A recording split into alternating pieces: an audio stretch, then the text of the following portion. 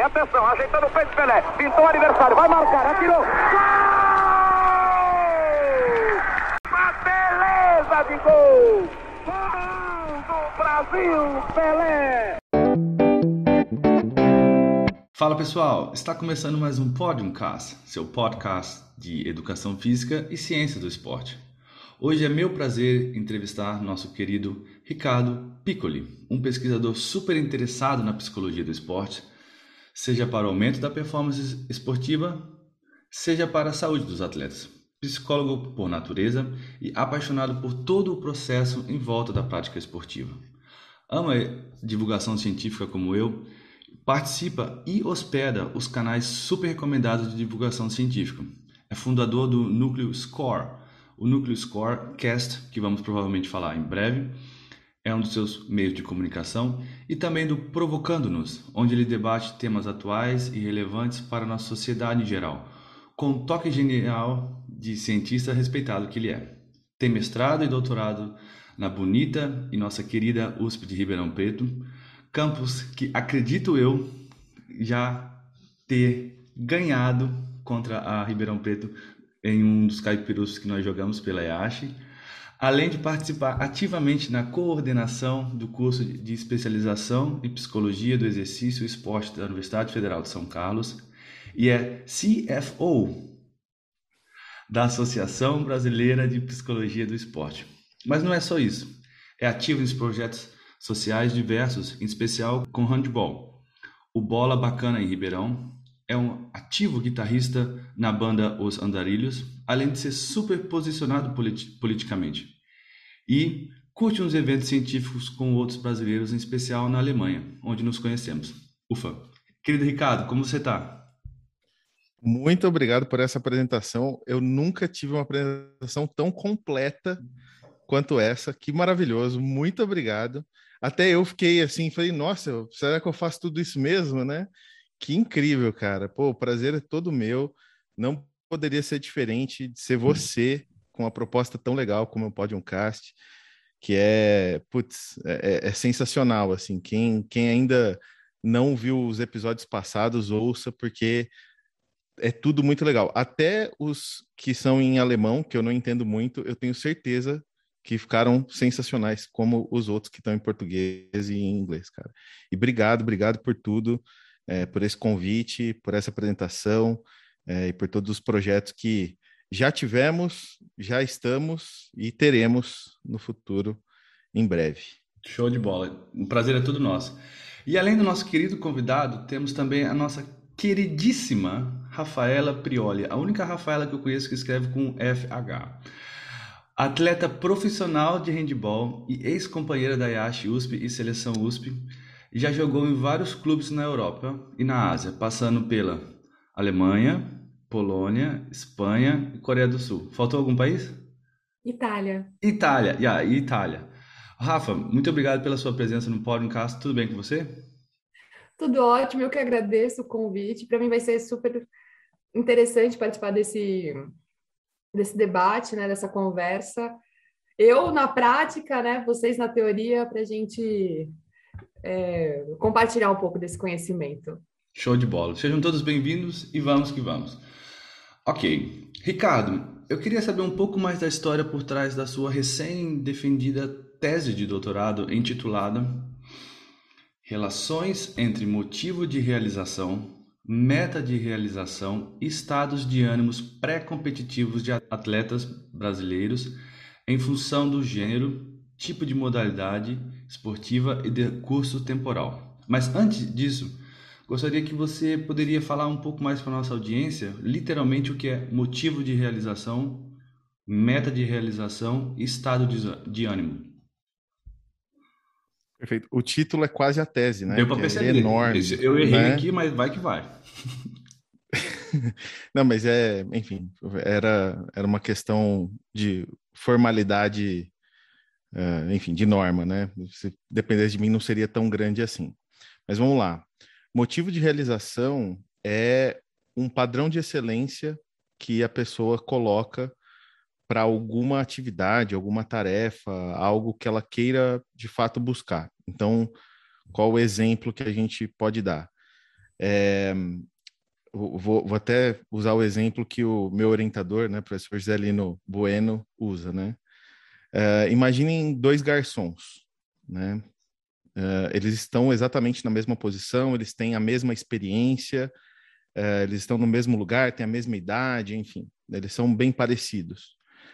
Um deles está como garçom enfim, para poder, por exemplo, comprar um anel para levar no Cristo Redentor e fazer algum tipo de convite meio maluco, né?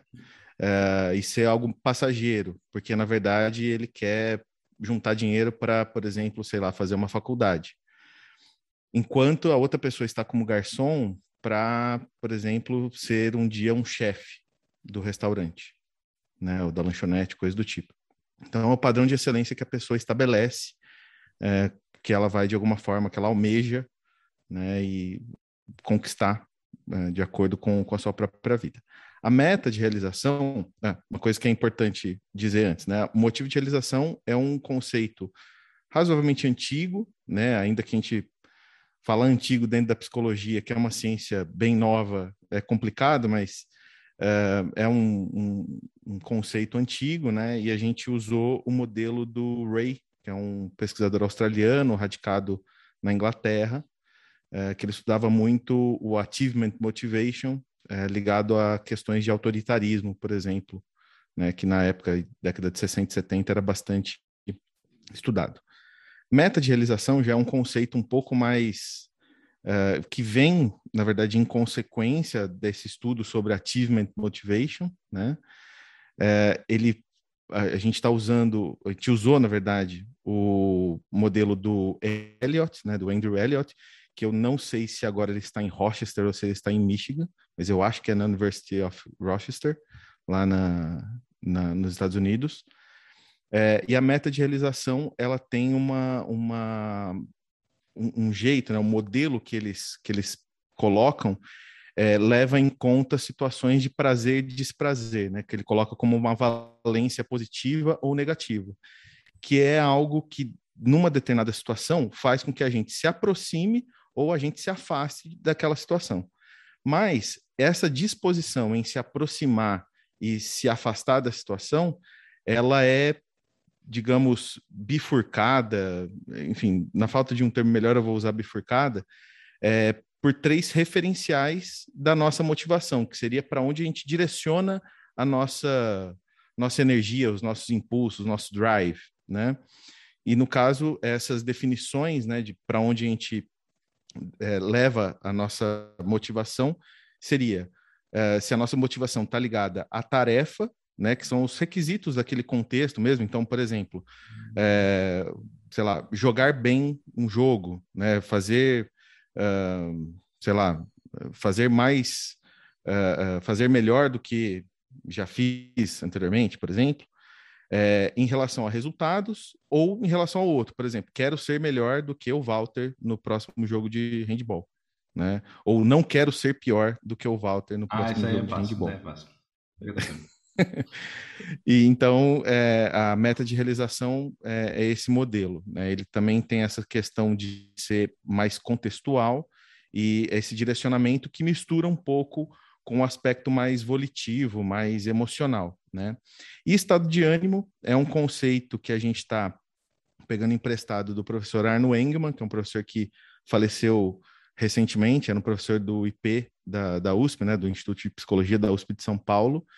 E o trabalho todo do Engelmann em relação a estados de ânimo, na verdade, começa na busca por estados de consciência. E o doutorado dele, que tem base, por exemplo, na fenomenologia e tudo mais, tem a seguinte pergunta: é possível acessar aquilo que as pessoas sentem por meio do seu próprio relato verbal?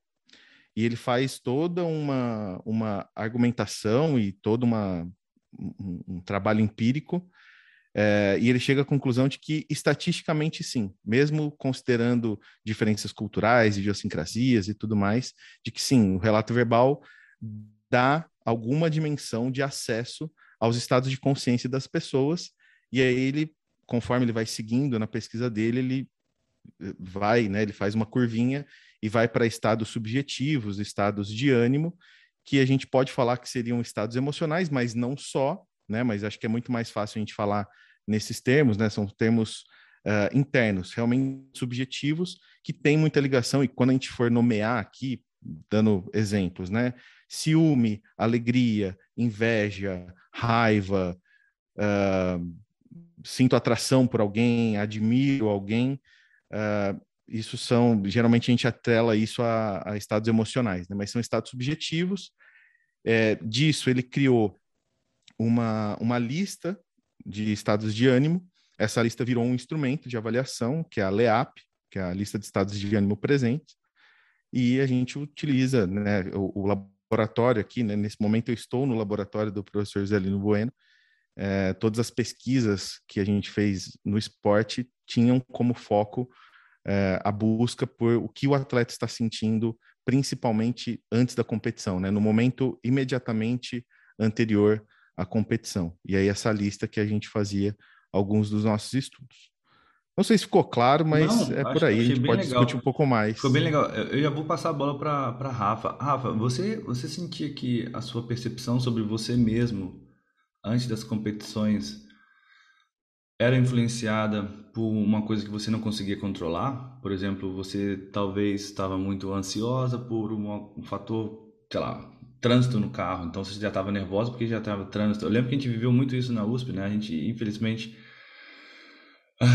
tinha uns finais de semana que a gente tinha 3 jogos. Daí, obviamente, fisicamente você não consegue estar em 3 lugares ao mesmo tempo, mas a gente falava, não, nós vamos. Daí já tinha essa demanda de dirigir bem, que não é meu forte, e dirigir rápido. E assim, você sentia que tinha essa pressão do que trazia ou carregava antes da competição? Como que era? Ou você viveu uma experiência similar recentemente? Ou alguma coisa sobre Eu isso? acho que o momento, a pré-temporada, né, que a gente chama, a Vorbereitung, como eu posso dizer? Acho que quando eu estava na faculdade, que a gente jogava, eu acho que em relação à alimentação, dormir bem, a gente não. A gente deixava meio de lado, né? A gente comia o que tinha, bandejava, ia jogar. E a partir do momento que eu comecei a jogar isso profissionalmente, eu acabei, né, tentando mais a comida, a dormir bem. Eu acho que isso acaba influenciando muito na parte psicológica do atleta. Tipo, eu sei que eu comi bem, vou comer hoje, amanhã eu tenho jogo, então hoje eu vou comer bem, porque eu sei que amanhã eu tenho jogo. Isso me influencia bastante em relação também à viagem, dependendo se o jogo é fora de casa, tem que acabar levando comida, tentando descansar no ônibus.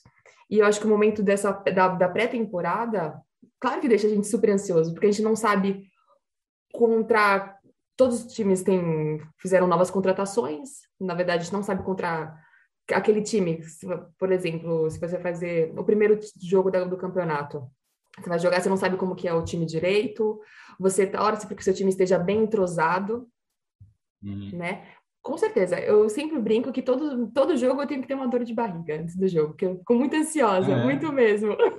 Até nem acho, sempre. Acho que tem que dar, que nem o pessoal brinca, tipo aquelas borboletas no estômago, é. né? Tanto que como eu falei assim, a partir do momento que eu não senti mais essas borboletas no estômago, quer dizer que, ó, não vou jogar mais handball, né? Sim, Tem que ter essa ansiedade, né? E eu pelo menos vejo desse jeito. Para mim acontece assim. Eu não sei se sim, não, para você sim, acredito que também. cada atleta, e o Ricardo pode falar isso bem melhor do que a gente, que ele pesquisou vários de diferentes modalidades. Cada atleta tem a sua própria percepção e a percepção do ambiente diferente, mas o quanto que isso influencia na performance esportiva uma coisa que ainda não é tão pesquisada, ainda mais em português e no Brasil. Bem legal. Ricardo, quando eu estava lendo a sua tese, eu fui mais para a metodologia e eu vi que você usou uma escala para acessar e mensurar esses fatores que a gente falou agora. Você poderia ilustrar um pouquinho mais como que eram esses métodos que você usou para a nossa audiência entender literalmente o que você fez, como foi a entrevista e tudo mais? Beleza. Bom, a gente entrava em contato, né, com as equipes e com os atletas, pedir autorização, sempre é preciso o consentimento. Eu sei que para a gente da área da pesquisa é óbvia, né, essa fala, mas tem gente que esquece, né, e tem gente que não entende a importância disso, né? Mas a partir disso, a gente tentava entender um pouco do contexto, ainda que isso não tenha entrado nas análises da minha tese, né? A gente espera que nos próximos artigos alguma coisa disso saia. Mas basicamente o que eu fiz? Para medir o motivo de realização e para medir meta de realização, não existiam instrumentos, né? Que na verdade são escalas, então são folhas de papel que tem uma frase escrita e ao lado uma escala, né, de 1 a 5, e é uma escala de concordância. Então, olha, essa frase nesse momento, quanto eu concordo, quanto eu discordo dessa frase nesse momento. Então, a gente pegou 2 instrumentos, né, um instrumento de motivo de realização do John Ray, como eu falei, adaptamos ao Brasil, né, fizemos a adaptação transcultural. Pegamos o instrumento também de meta de realização, né, o modelo 3x2 de meta de realização do Elliott, que na verdade o instrumento não é... O Elliott é um dos autores, mas ele não é o primeiro. Voltado ao esporte, também adaptamos, fizemos adaptação transcultural. Então, como a gente fazia? A gente pegava esses 3 instrumentos, que eram basicamente 3 folhas, então o de motivo de realização, o de meta de realização e a LEP, que é o que acessava os estados de ânimo, colocava numa prancheta e no momento máximo possível próximo do jogo, então cerca ali de 40 minutos, 1 hora antes do jogo ou da competição, como por exemplo, a gente teve na nossa amostra o powerlifting, né? Então era entre a pesagem e entrar na arena, né, que dava mais ou menos ali uns 50 minutos. Então a pessoa saía da pesagem, que a hora que ela começava a se concentrar para entrar na competição, a gente entregava uma prancheta com essas 3 folhas, né, e ela respondia, ela marcava na escala, dava uma caneta e ela marcava o quanto aquilo representava o que ela estava sentindo de fato naquele momento.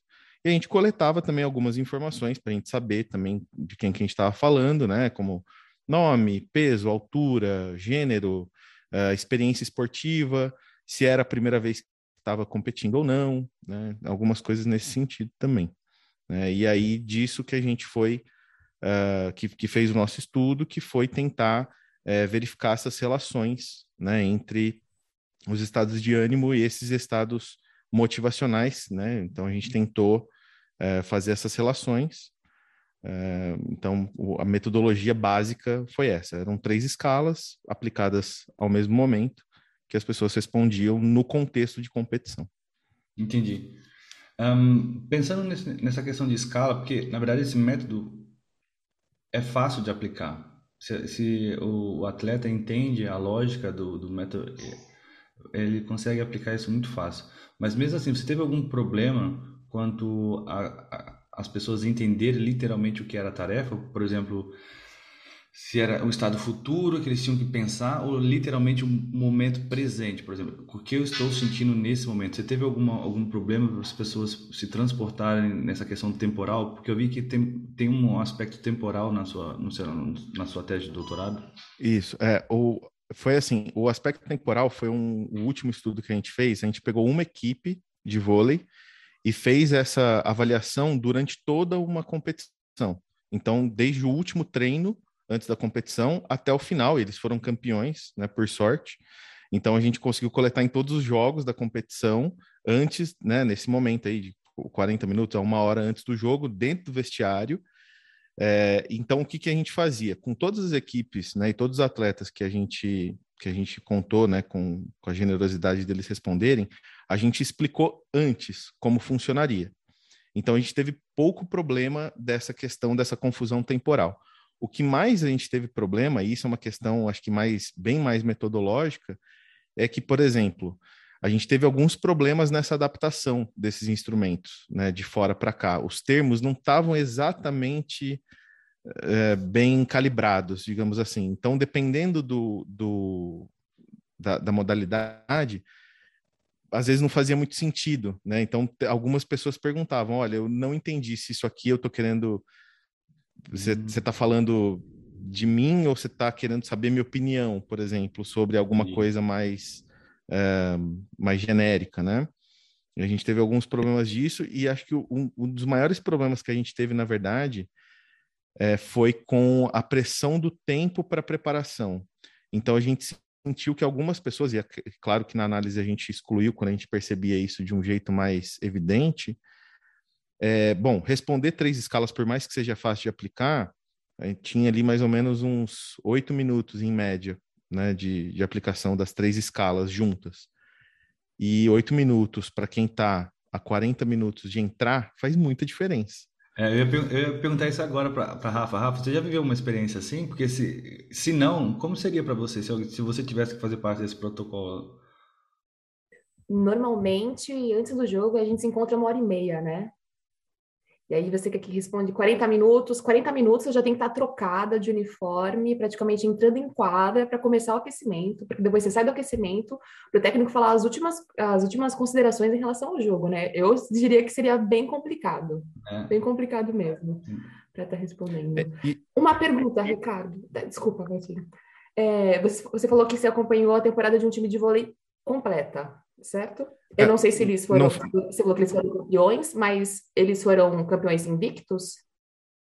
na verdade, não foi uma temporada inteira, foi uma competição, tá? Foi uma Ah, tá, uma competição, competição. foi até uma competição de tiro curto, tá? Foi 10 dias de competição, tá? É, eles perderam um jogo, que era o... Que, E você, pode perguntar. você viu diferença em relação às respostas desse jogo? E eu acharia super interessante a gente conversar sobre isso. Qual foram as respostas que eles deram antes do jogo que eles perderam, Em né? E, por comparação. exemplo, o que É. eles ganharam e o jogo da final. Eu acho que seria uma comparação bem Sim, legal para a gente a gente fez, discutir. não está na tese, mas a gente fez esse estudo e qual é a questão? A forma como o campeonato foi feito, o último jogo da fase de grupos, eles não precisariam ganhar. Era um jogo que eles podiam, digamos, descansar. Então, o que aconteceu? Eles trocaram o time, eles colocaram o time B, time reserva, né? Ah, Então, o que a gente percebeu? Como a gente está falando de estados motivacionais, estados subjetivos, né? Vou chamar de estados emocionais aqui, mas os estados de ânimo, eles têm um caráter de predisposição né? A comportamentos, a outras questões, a pensamentos e tudo mais. Então, o que a gente viu? Que esses estados de prontidão, né? E digamos assim, um perfil motivacional e emocional, independentemente dessa troca, ele permaneceu estável. Então, a gente não achou uma relação com o resultado propriamente dito. Então, a gente atribuiu esse resultado, aqui na nossa análise, à troca do time, que era um time que, tecnicamente, provavelmente era mais fraco, né? Porque, enfim, eram os reservas. Então, a gente não encontrou essa relação. Mas tem um outro estudo aqui do laboratório, feito pelo Evandro Nogueira, que agora um dos professores aqui da Escola de Educação Física e Esporte aqui de Ribeirão Preto, da USP, em que ele fez uma investigação do seguinte: ele fazia essa avaliação com jogadores de futebol antes do jogo e logo após o jogo. E aí ele viu muita diferença. Qual foi a diferença que ele viu? Independente do jogo, independente do adversário, independente de uma série de coisas, esse perfil de estados de ânimo, eu vou chamar de perfil aqui, mas é um padrão, tá? De estados de ânimo, permanecia o mesmo. Independia dessas outras coisas. Mudava um pouquinho, por exemplo, às vezes quando era fora de casa tinha uma pequena diferença, mas o padrão era muito próximo. Mas dependendo do resultado, isso afetava demais como se sentia depois.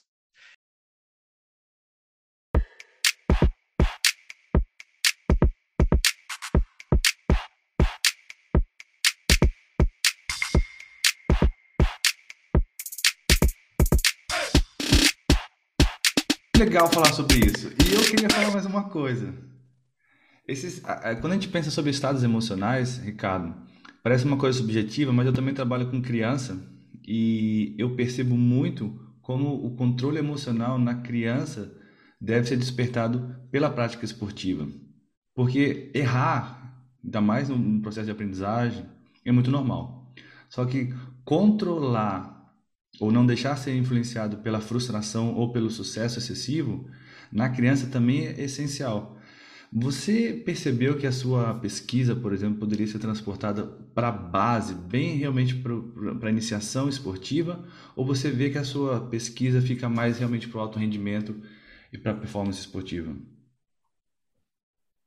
Cara, eu penso que é super possível a gente pensar em estratos menores aí, né? Em faixas etárias menores do que a amostra, que basicamente eram maiores de idade, né? Precisaria ter uma boa adaptação dos instrumentos, por exemplo, mas eu acho isso fundamental, né? E acho que eu vou até falar um pouco da experiência que eu tive aí de 5 anos trabalhando em projetos sociais. Aqui no Brasil, boa parte da iniciação esportiva, mas não só, né? O esporte educacional, ele está muito vinculado às ONGs, né? Às ONGs, que fazem trabalhos, muitas vezes incentivados por lei, né? Então, eles têm uma renúncia fiscal e aí tem um apoio de um patrocinador, e aí, a partir disso, eles fazem algum trabalho, às vezes com escola, às vezes na própria sede, né? No próprio instituto, relacionado ao esporte como ferramenta educacional, né? E para levar, inclusive, para provocar, na verdade, inclusive, situações em que isso é importante que, de alguma forma, a gente possa desenvolver também e fazer a transferência, como a gente sempre fala, né? A transferência para fora das quatro linhas, né? Eu consigo enxergar muito o quanto as crianças poderiam se beneficiar, por exemplo, da própria prática, de entender o quanto uma coisa, às vezes, que é pequena, num sentido de que às vezes a gente não dá muita bola porque é uma coisa, digamos, do jogo, entre aspas, né? Então, assim, alguém chegou um pouquinho mais forte, deu uma trombada, assim, para pegar a bola, por exemplo. E aí, muitas vezes as crianças ficam, né, reagem de um jeito muito além do que a gente veria num jogo de alto rendimento, né? E aí que a gente começa a perceber é que na vida delas, e esses projetos geralmente atingem também um estrato da sociedade muito vulnerável, né?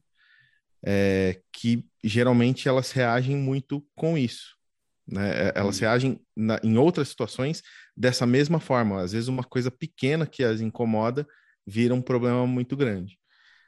Então, seria mais uma ferramenta, né, para a gente conseguir, de alguma forma, mapear e tentar auxiliar essas crianças a, por exemplo, não diria controlar, mas reagir adequadamente, Entendi. né, a reagir na mesma intensidade, enfim, validando também, porque, poxa, é normal a gente sentir raiva, a gente ficar frustrado, né? Às vezes parece que tem uma proibição disso, mas não, é importante também.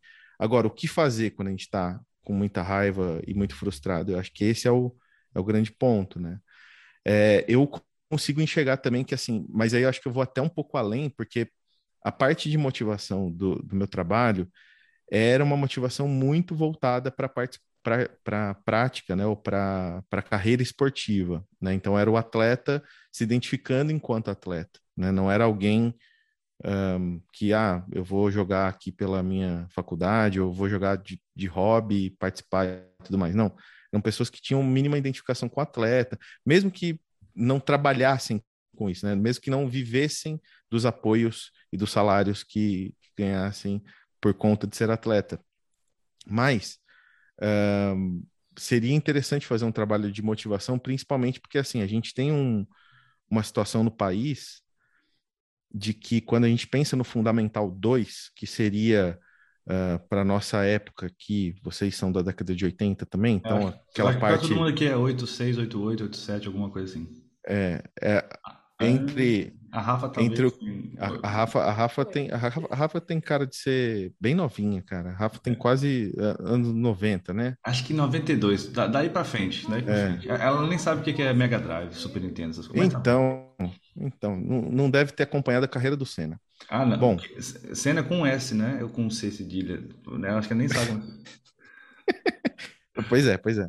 Mas o que seria da nossa quinta à oitava série, na nossa época, hoje, do sexto ao nono ano, aqui no Brasil, e eu não sei como é que é na Alemanha e nem em outros países exatamente, mas a gente tem um grau de evasão muito grande porque, enfim, a escola, nesse momento, e é um momento que a gente tem que considerar também que, poxa, o nosso corpo muda muito, a situação social do país não favorece quem é jovem, quem é adolescente, né? Então, eu expandiria essa parte de motivação para outros domínios que iriam Legal, além do esporte, né? legal, bem legal. Bem legal mesmo. Nossa, acho muito rico esse comentário seu. Ricardo, voltando um pouquinho para a sua tese de doutorado, eu realmente gostaria de saber da sua parte, porque eu acho que foi um momento muito único, como foi o processo de defesa? Às vezes a gente ouve esse mito de o que é o doutor, quem é o doutor e tudo mais, mas o processo também é muito árduo e de muito aprendizado. Mas no final das contas, quando realmente é o seu dia, o dia D, você viveu uma experiência bem atípica, né? Acho que há 5 anos atrás você jamais pensou que você faria a sua tese, a sua defesa de doutorado online. E eu vi isso, eu vi uma parte eu gostaria de saber como foi essa experiência para você. Legal. Cara, muito interessante. Posso contar uma historinha antes Até disso? duas, fica tranquilo. A minha esposa, a Mayra Antonelli, a gente fez mestrado, doutorado, a gente se conheceu, na verdade, no programa de pós-graduação, né? A gente entrou no mestrado junto, entrou no doutorado junto, no mesmo programa, com orientador diferente. Ela estuda educação e genética do comportamento. Bom, a defesa dela foi um pouco antes da minha. A defesa dela foi em março.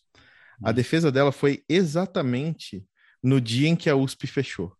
Foi no dia que saiu a resolução, ó, a USP está fechada, vamos todos para casa, fiquem atentos e até segunda ordem, fiquem em casa. Foi no dia da defesa dela. Então ela fez uma defesa presencial, porque ela já estava aqui quando saiu a resolução, ela estava aqui no campus, e os professores receberam em casa falando não venham, e de fato proibiram a entrada aqui no campus. Então ela fez um híbrido, porque ela estava presencialmente, o Ah, presidente da banca estava presencialmente, mas todos os arguidores estavam online. Isso já foi muito estranho. De fato, quando eu entrei em 2016 no doutorado, eu nunca imaginaria que eu ia fazer uma transmissão no Twitch, né, da minha defesa. Foi muito inusitado. Teve um lado muito ruim, porque não há nada igual à interação presencial, ainda que a tecnologia nos permita, né? Walter está na Alemanha, a Rafaela está na Itália, eu estou no Brasil. É lindo isso. Mas eu tenho certeza que essa interação aqui seria muito diferente se a gente tivesse, por exemplo, num local presencialmente, né? As nossas falas seriam muito diferentes também.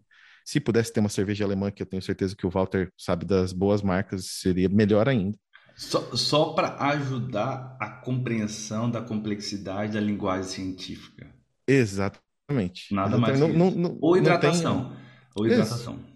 Não tem outro porquê a gente tomar cerveja, a não ser que seja para compreender melhor a vida. Bom, mas voltando, né, para como foi. Foi estranho, né? Acho que é a melhor definição que eu consigo achar, assim, é estranho. Teve um lado bom, porque assim, quando a gente está na frente de todo mundo, numa sala com outras pessoas nos olhando presencialmente, numa tela gigante, com o slide que você fez numa telinha menor, e você tendo que falar muitas vezes num microfone, numa espécie de palco, muda também, né? E o fato de fazer isso em casa, tudo bem, deu uma diferença também, me deixou um pouco mais relaxado. E assim, eu vou ser muito sincero, eu achei a minha banca muito, assim, foi muito generosa. Foi uma banca que não foi inquisitiva, ela foi uma banca que comprou a ideia, falou: olha, legal, gostei da sua ideia, ok, você não conseguiu atingir exatamente aquilo que você pretendia, mas, poxa, o caminho foi muito rico, foi uma amostra grande, foi um trabalho árduo durante 4 anos, e isso foi muito valorizado. Esse processo todo que você falou Legal. foi muito valorizado. É, assim, o que mais me doeu, na verdade, dessa história toda foi, apesar do nervosismo das outras pessoas, eu não tive, né, estava em casa, eu, a minha esposa e meu enteado, né, o filho da minha esposa, e, poxa, eu não tive nenhuma outra pessoa da minha família próxima, eu não tive meus amigos próximos, eu não pude comemorar depois, Pesado, né? Então isso foi a parte ruim, né? Mas como eu falei, foi estranho, assim, foi uma interação diferente, né? Que legal. Assim, legal ouvir da sua perspectiva, porque, obviamente, daqui a alguns anos, quando as pessoas ainda mais ouvirem um Podium Cast, elas vão entender que isso passou a ser um novo normal, né? Você ter relações sociais via aplicativos, softwares e tudo mais. E a vida de alguma forma se adaptou ou teve que se adaptar muito rápido. Rafa, na sua experiência, como foi treinar? Você teve algum tipo de treinamento à distância também, por causa de algum lockdown que você estava na Coreia do Sul, ou ainda lá estava mais tranquilo? Você tem alguma coisa para falar sobre esse tempo também? Na verdade, o ano passado eu estava na Itália, né, no boom. Só lá dentro eu tô agora na Alemanha. Tá ligado? Tá, mas quando deu o boom, claro, quando deu o boom do corona, eu tava na Itália e eu tinha jogado no sábado e segunda-feira eu fui treinar, fui fazer o treino de força de manhã e eu falei pro senhor que trabalhava no ginásio, eu falei, eu volto à tarde, já que a gente não tem treino. Ele falou, não, Rafa, vai fechar tudo, vai fechar tudo. Uma semana não vai ter treino por causa do Covid. Eu falei, como assim? Falei com o meu técnico, eu falei, já que a gente vai ter uma semana, não vai poder treinar, eu posso ir para Hamburgo? Ele falou, claro que pode. Eu peguei o último trem que passou a divisa entre a Itália e a Áustria. Uau. Sim. E aí eu consegui ir para Hamburgo e passei do mês de março até junho aqui em Hamburgo ano passado, né? Porque tava tudo em lockdown. Senão eu teria passado o lockdown na Itália, sozinha. Uau, que seria bem pesado. Nossa, interessante. Exatamente. E desculpa, só agora respondendo sua pergunta. Não, acabei não fazendo nenhum treinamento online em relação junto com o time, mas nesse tempo entre março e junho, que estava tudo fechado, eu acabei treinando em casa. E aqui na Alemanha a gente podia sair de casa para pelo menos andar de bicicleta, né? Fazer exercícios ao ar livre nessa época. Ô, Daí, Rafa, você tem algum acompanhamento ou teve durante o lockdown, um acompanhamento psicológico, algo assim? E não também tive. físico, mas Físico, eu sou formada em Ciências da Atividade Física, né? Pela USP Leste, pela EASH. Então, eu acabei montando mesmo meu treino. E não, nunca tive um acompanhamento psicológico em nenhum time aqui na Europa. Eu passei com uma psicóloga quando fui para a seleção, mas em relação a todos os clubes aqui na Europa, sendo todos os países que eu passei, não tive acompanhamento. Eu acho que isso Interessante faz uma pensar nisso, diferença né? bem grande, né? É interessante pensar nisso, né? Quantos atletas como a Rafa estão por aí rodando o mundo e além de, obviamente, treinar o corpo, eles precisariam de um respaldo, até mesmo de um amparo. Pelo menos no nosso curso da CAF, a gente sempre escuta, uma equipe multidisciplinar, né? Vamos trabalhar com isso. E você vê que na prática acaba não acontecendo muito isso, né? O pessoal às vezes acaba ainda não viu, né, esse futuro. Eu acho que acaba influenciando bastante os atletas, né? É, eu acho que a gente também tem uma diferença aí, até o Walter pode ajudar bastante nisso. Existem diferentes legislações também, né? Então, por exemplo, dependendo do país, você pode ser psicólogo do esporte ou fazer um acompanhamento, mesmo não sendo formado em psicologia, né? Existem formas aí, práticas, enfim, que aqui no Brasil, por exemplo, a gente, né, nossa profissão é regulamentada, é uma especialidade da psicologia, então, somente psicólogo. E estou te perguntando isso porque é, a demanda aumentou muito. Eu fiz muito acolhimento online, assim, equipes, às vezes, assim, até pessoas que nem sabiam direito, né? Por exemplo, eu falei com bastante treinador e treinadora, assim, do tipo, olha, meu time está sofrendo, eu não sei o que fazer. Você pode dar uma conversada? E é isso, eram demandas muito difusas, algumas que não tinham nada a ver com o esporte, e sim com a situação pandêmica, que é isso. Você está falando que você conseguiu ir para Hamburgo, pegar o último trem. Eu vi situações, por exemplo, de pessoas aqui, atletas, principalmente ligados ao futebol, e ao futebol feminino, que é uma situação totalmente diferente do futebol masculino, né, no mundo todo, mas principalmente no Brasil, de pessoas que assim, olha, eu vim do interior da Bahia, mudei para São Paulo, cheguei aqui na sexta-feira, no sábado fecharam tudo. E eu estou 2 meses no meu apartamento, eu não sei, eu não conheço ninguém, eu estou fora de casa, é uma cidade estranha, um cheiro estranho, e estou longe e eu não posso fazer nada. E aí? É pesado, né? Isso até mesmo faz a gente refletir como pesquisadores e até mesmo ex-atletas, quão válido é entender o atleta, que é um ser humano, de várias formas. E não só entender para falar, mas literalmente aplicar o conhecimento. Porque senão, como a Rafa falou lá na IASH USP, nós tivemos essa, vamos dizer assim, foi tocada a música que a equipe deve ser trans ou até mesmo multidisciplinar. Mas, de fato, quantos países eu falei? 6 ou 7 países a Rafa já jogou. E isso não parece ser o padrão, parece ser, na verdade, a exceção. Interessante. E lhe falando nisso, eu gostaria de te perguntar, Ricardo. A gente já começou um pouquinho sobre como você propõe que os resultados da sua pesquisa poderiam ser aplicados para a prática. Mas teve uma parte da sua dissertação que eu achei bem interessante, mas eu gostaria de que você pudesse falar um pouquinho mais sobre o momento pré-competitivo.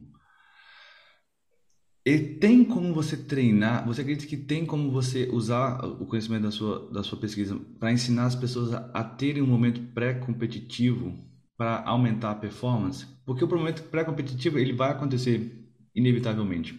Mas você viu algum padrão de repetição de comportamentos que foram ligados à excelência, ou algum padrão de comportamentos que foi ligado, por exemplo, à frustração ou à perda de performance? Você poderia falar um pouquinho mais sobre isso? Sobre o momento de pré-competitivo?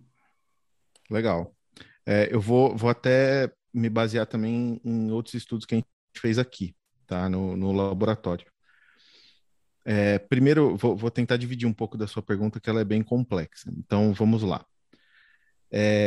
Eu acho que o momento pré-competitivo, em termos de pesquisa, ele é muito interessante porque ele é muito rico, né? Ele é muito colorido, ele tem muitas nuances, né? E a gente poder captar essas diferentes nuances e poder tentar encontrar algum padrão é muito importante. Mas eu não acho que necessariamente o trabalho, principalmente da preparação psicológica, seja neste momento específico, quando a coisa acontece, mas sim tentar entender que, olha, vimos que há uma repetição, que há um padrão, enfim, pelas características YZ do atleta, né, ou especificamente de um atleta, vamos supor que a gente esteja acompanhando aqui a Rafa e a gente entenda como que ela lida com o momento pré-competitivo e pensar nessa preparação psicológica da mesma forma como vocês pensam a preparação física, né?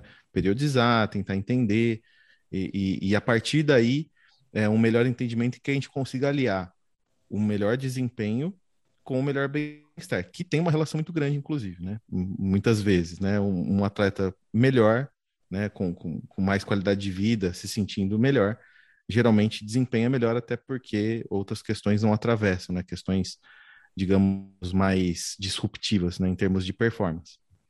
Bom, eu acho que esse é um primeiro ponto. Eu vou pedir para você lembrar mais uma parte, Walter, que Não, eu falando esqueci. sobre, não, seria literalmente se você achou alguns padrões quando os atletas relatavam ou até mesmo faziam os questionários e faziam a escala, se você viu algum tipo de padrão que se repetia, que levava ou à Perfeito. excelência, ao aumento da performance, ou até mesmo o contrário. Tá. Uma coisa que eu vi muito interessante foi a diferença. Isso também, na análise da tese, a gente separou por outros grupos, digamos assim, né? A gente separou modalidade individual, modalidade coletiva, masculino e feminino, tá? Mas uma coisa que eu percebi muito grande foi o seguinte: alguns tipos de modalidade, é, vou citar aqui, powerlifting,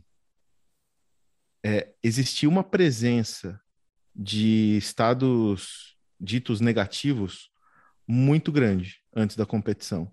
E isso não necessariamente significava uma pior performance, por exemplo. Mas acho que é da natureza da modalidade. Acho que é alguma coisa cultural da modalidade. Eu não sei se tem alguma questão relacionada, por exemplo, a essa preparação está mais ligada, por exemplo, à raiva, sabe? É, então, isso foi uma coisa que a gente conseguiu enxergar. Outra coisa que a gente conseguiu enxergar bastante grande, assim, modalidades coletivas e mulheres tinham um padrão um pouco diferente de outros grupos, né? Então, modalidades individuais, homens, e modalidades femininas individuais também. Geralmente tinha um aspecto de se voltar ao outro, né? Então, por exemplo, sinto uma admiração por alguém, sinto inveja de alguém, sinto ciúme de alguém, estou fazendo pouco caso de alguém, né? Que são algumas das locuções, né? Alguns dos itens que a gente tem na LEAP. Isso também ficou bastante grande no feminino coletiva, né? Então, quando mulheres que jogavam esportes coletivos que estavam na nossa mostra mostravam muito isso. E isso também confirmado pelo instrumento de motivação, de meta de realização, que tem essa questão ligada ao outro. Então, por exemplo, quero jogar melhor que as outras atletas nesse momento. Aparecia muito. A gente não teve uma ligação, como eu falei, né? A gente fez alguns testes para tentar enxergar um pouco em questão de desempenho, só que a gente estava com um desempenho muito absoluto. A gente só tinha informação de vitória, derrota, empate, quando a modalidade tinha empate. Então isso ficou muito pobre para a gente, porque como é que eu vou afirmar que, olha, existe o padrão X e as pessoas ganharam? Acho que o desempenho esportivo ele é muito mais rico do que isso. Então a gente optou por não seguir nessa linha do desempenho e tentar encontrar padrões, tentar achar um pouco por essas questões, né? Gênero, tipo de modalidade e também o tempo, né? No caso, o estudo que a gente fez, estudo de caso de uma equipe também, né? Até posso voltar numa pergunta que eu esqueci de fazer para Rafa, é o seguinte, Rafa, num dos estudos que a gente tem aqui no laboratório, do Evandro, que ele estudou a pré-competição e o logo após a competição, né? Então, cerca de 1 hora antes da competição e coisa aí também de 1 hora depois da competição. E uma coisa que nos intrigou muito, e ele tinha como referencial esse referencial absoluto de desempenho, tá? Vitória, derrota e empate. E era o seguinte, quando jogadores de futebol, tá? Lembrando que jogadores de futebol masculino. Quando os jogadores perdiam, os estados negativos, raiva, me sinto humilhado, triste, altíssimos. Mesmo que antes da competição era muito parecido, tá? Existia um padrão ali de esperança, interesse e alegria, tá? Independente de qualquer coisa, esse padrão permaneceu durante os diferentes jogadores que ele avaliou. Mas na pós-competição perdeu estados negativos. Uma coisa que nos intrigou muito quando eles ganhavam era que, para além dos estados mais positivos, como, por exemplo, alegria, sinto atração sexual por alguém, era altíssimo quando ganhava, mas um que nos intrigou foi alívio. Né? Eu queria saber como é que é isso? Apareceu Como é que é se comigo, sentir aliviado de ganhar? realizador, né? Você vai jogar, por exemplo, um jogo super importante. Você está disputando o primeiro e o segundo lugar do campeonato. Você sabe que tem uma pressão em relação àquele jogo, e a partir do momento que você ganha, é claro que você vai sentir um alívio. Você sabe que o próximo treino vai ser mais tranquilo, que o técnico só vai pontuar algumas coisas que o time fez de errado, né? Agora, se você perde, você sabe que o próximo treino vai ser, ó, Eu acho que Incrível. essa questão, esse super alívio, ele é experimentado. quase que um sentimento subjetivo de um fardo que a gente carrega por ter a responsabilidade de defender um time, uma escola, um clube. E essa sensação de alívio, eu acho que é compartilhada por várias outras modalidades coletivas. Essa é uma De coisa dever que cumprido, né? Acho que essa. A gente fica com aquela sensação, nossa, dever cumprido, né? Nossa, a gente veio para isso e conseguiu. essa é uma coisa muito legal. Que diferente, por exemplo, agora eu sou triatleta, eu faço a distância olímpica. E eu percebo que é totalmente diferente. Eu acabo a prova ou até mesmo o treinamento, Eu tenho um momento de reflexão muito grande, mas não, por exemplo, nem esbarra essa sensação de alívio, não esbarra nessa sensação de poder ter conquistado algo, mas sim de aumentar o nível de experiência com o meu corpo. Eu acho que isso para mim é tão legal. Acho isso Mas para é mim porque assim eu acho diferente do isso. handball que não tinha. Rafa? Desculpa, e acho que isso é um pouco também porque agora você faz uma modalidade individual, não coletiva. E eu acho que quando você acaba jogando coletivo, você acaba pensando mais no grupo. Eu penso muito, muito no grupo. É, Então, acho que individualmente você sabe que se depende só de você. Eu acho que isso entra em relação também ao powerlift, que ele falou, que você, Ricardo, você falou em relação à raiva, em relação ao peso, né? Eu dependo só de mim. E no coletivo, não. Você sabe se eu não tô tão bem, não tô 100% hoje, mas meu companheiro tá 100%, então ele vai me ajudar, né? verdade. Cara, isso Eu vejo um pouco assim. faz muito sentido com outros estudos que a gente tem aqui, quando a gente vê diferença de função no coletivo, né? Então, a gente fez alguns estudos com vôlei e com futebol. E aí a gente verificou, por exemplo, que na pré-competição, os estados de ânimo têm um padrão diferente a depender da função que você tem em quadra ou em campo. Então, jogadores de defesa, né, zagueiros, por exemplo, ou os líberos no vôlei, é, que eles estão muito mais ligados a evitar alguma coisa, né? Então, eles têm alguns estados de ânimo, né? Claro que nós estamos falando de média, tá, gente? Nós não estamos falando que sempre vai ser assim. Mas tinha alguns estados mais ligados a essa coisa um pouco mais também negativa. Assim como, por exemplo, quem ficava na armação do jogo tinha alguns estados relacionados a essas questões mais de responsabilidade e também de ligar o outro, porque é o elo de ligação, né, entre defesa e ataque, por exemplo, né? Então, estou gostando de alguém, parecia muito, estou admirando, tal.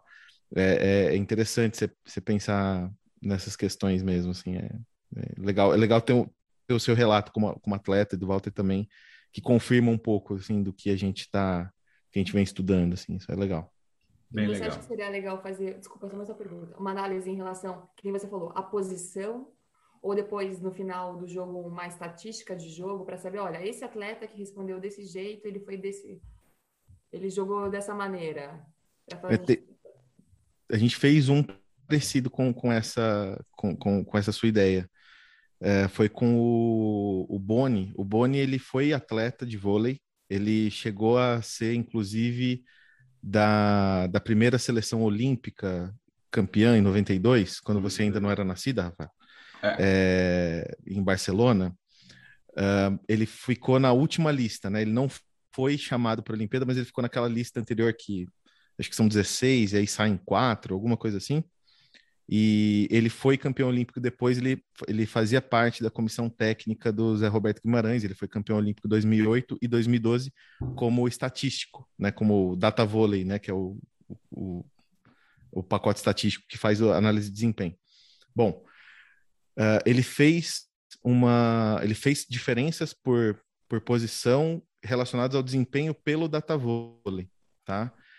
E o que ele verificou foi o seguinte, que não era exatamente a posição, assim, ele verificou padrões pela posição, sim, mas não era exatamente o padrão que, digamos, alterava ou tinha alguma relação com o desempenho.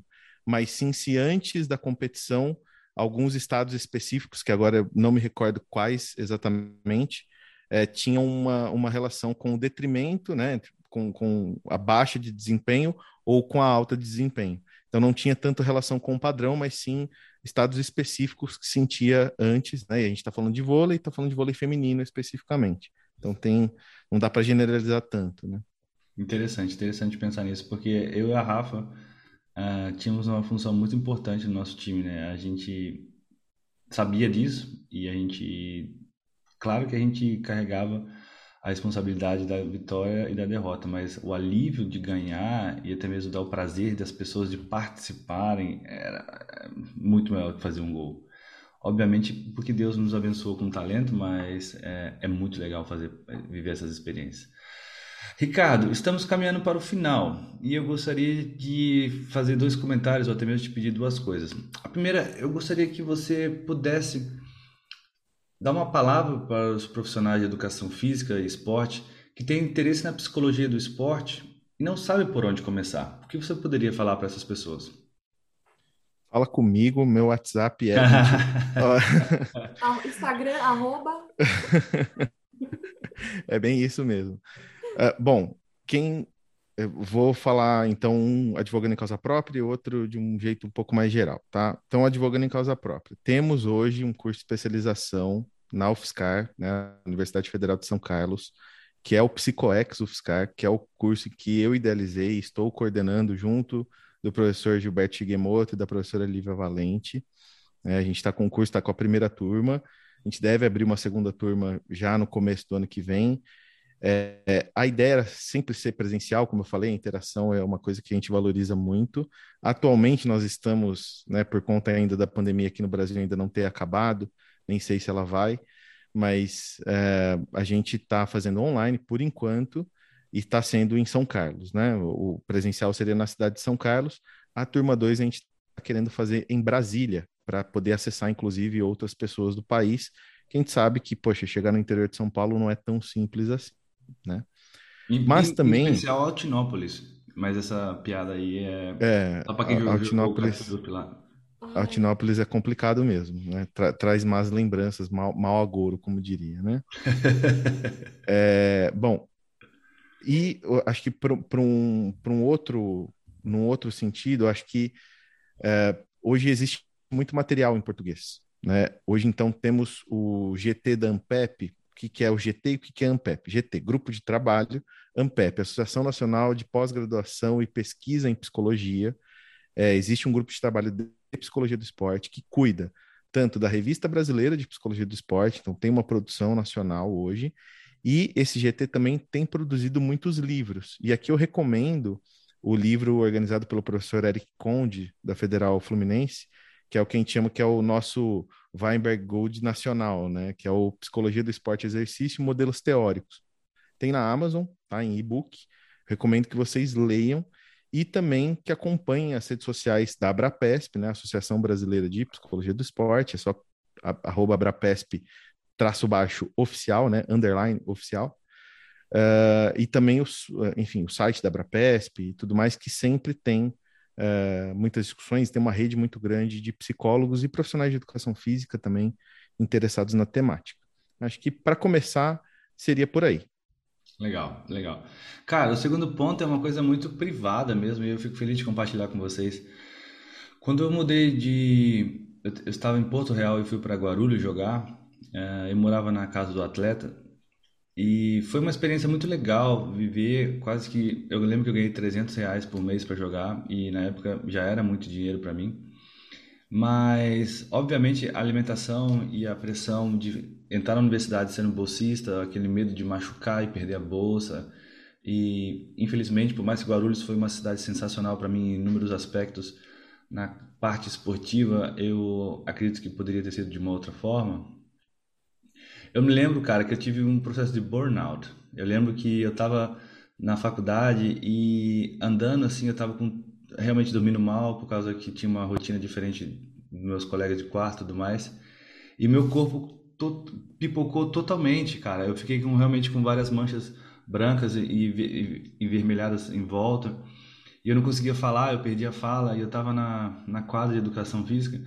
E foi uma sensação, assim, como atleta, eu tinha 19 anos, foi uma sensação de desolação, sabe? Foi uma coisa assim que eu pensei assim, nossa, esbarrar nesse nível de estresse e não poder controlar meu próprio corpo é uma coisa paradoxal quando você tem essa idade e quando tem essa performance esportiva.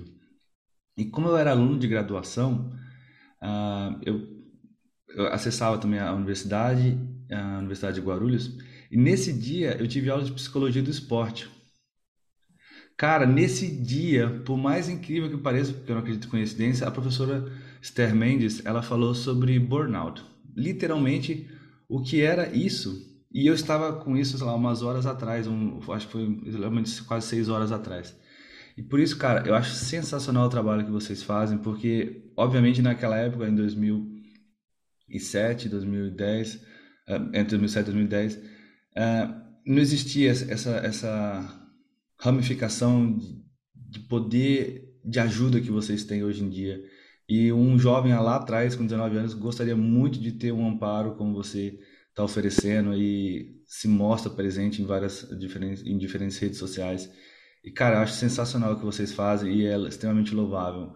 Obviamente, eu tive que aprender pela dor, tipo, learn by dying, nicht by doing, mas acho muito legal e eu acho extremamente válido as pessoas que têm interesse na psicologia do esporte entender que isso é uma coisa essencial para a performance esportiva e para a prática esportiva. Então, eu só queria compartilhar essa história com vocês porque eu senti na pele, mas eu fico feliz de ter aprendido e estar aqui agora. Então, Igualmente, obrigado pelo seu relato, cara. Que massa, que porque massa. Assim, que meus pais não sabem disso, eles vão ouvir isso, eles vão me ligar depois, mas é uma coisa bem privada mesmo. E você não faz falou isso bem, pra poxa. gente. Muito Yeah. bacana, cara. Obrigado por ter compartilhado. Tamo junto, tamo junto. Querido Ricardo, querida Rafa, muito obrigado pela participação no nosso canal, no nosso Podium Cast. Até a próxima semana e tchau, tchau. Tchau, Ok, agora eu vou gente. parar de gravar e... Peraí aqui. Stop.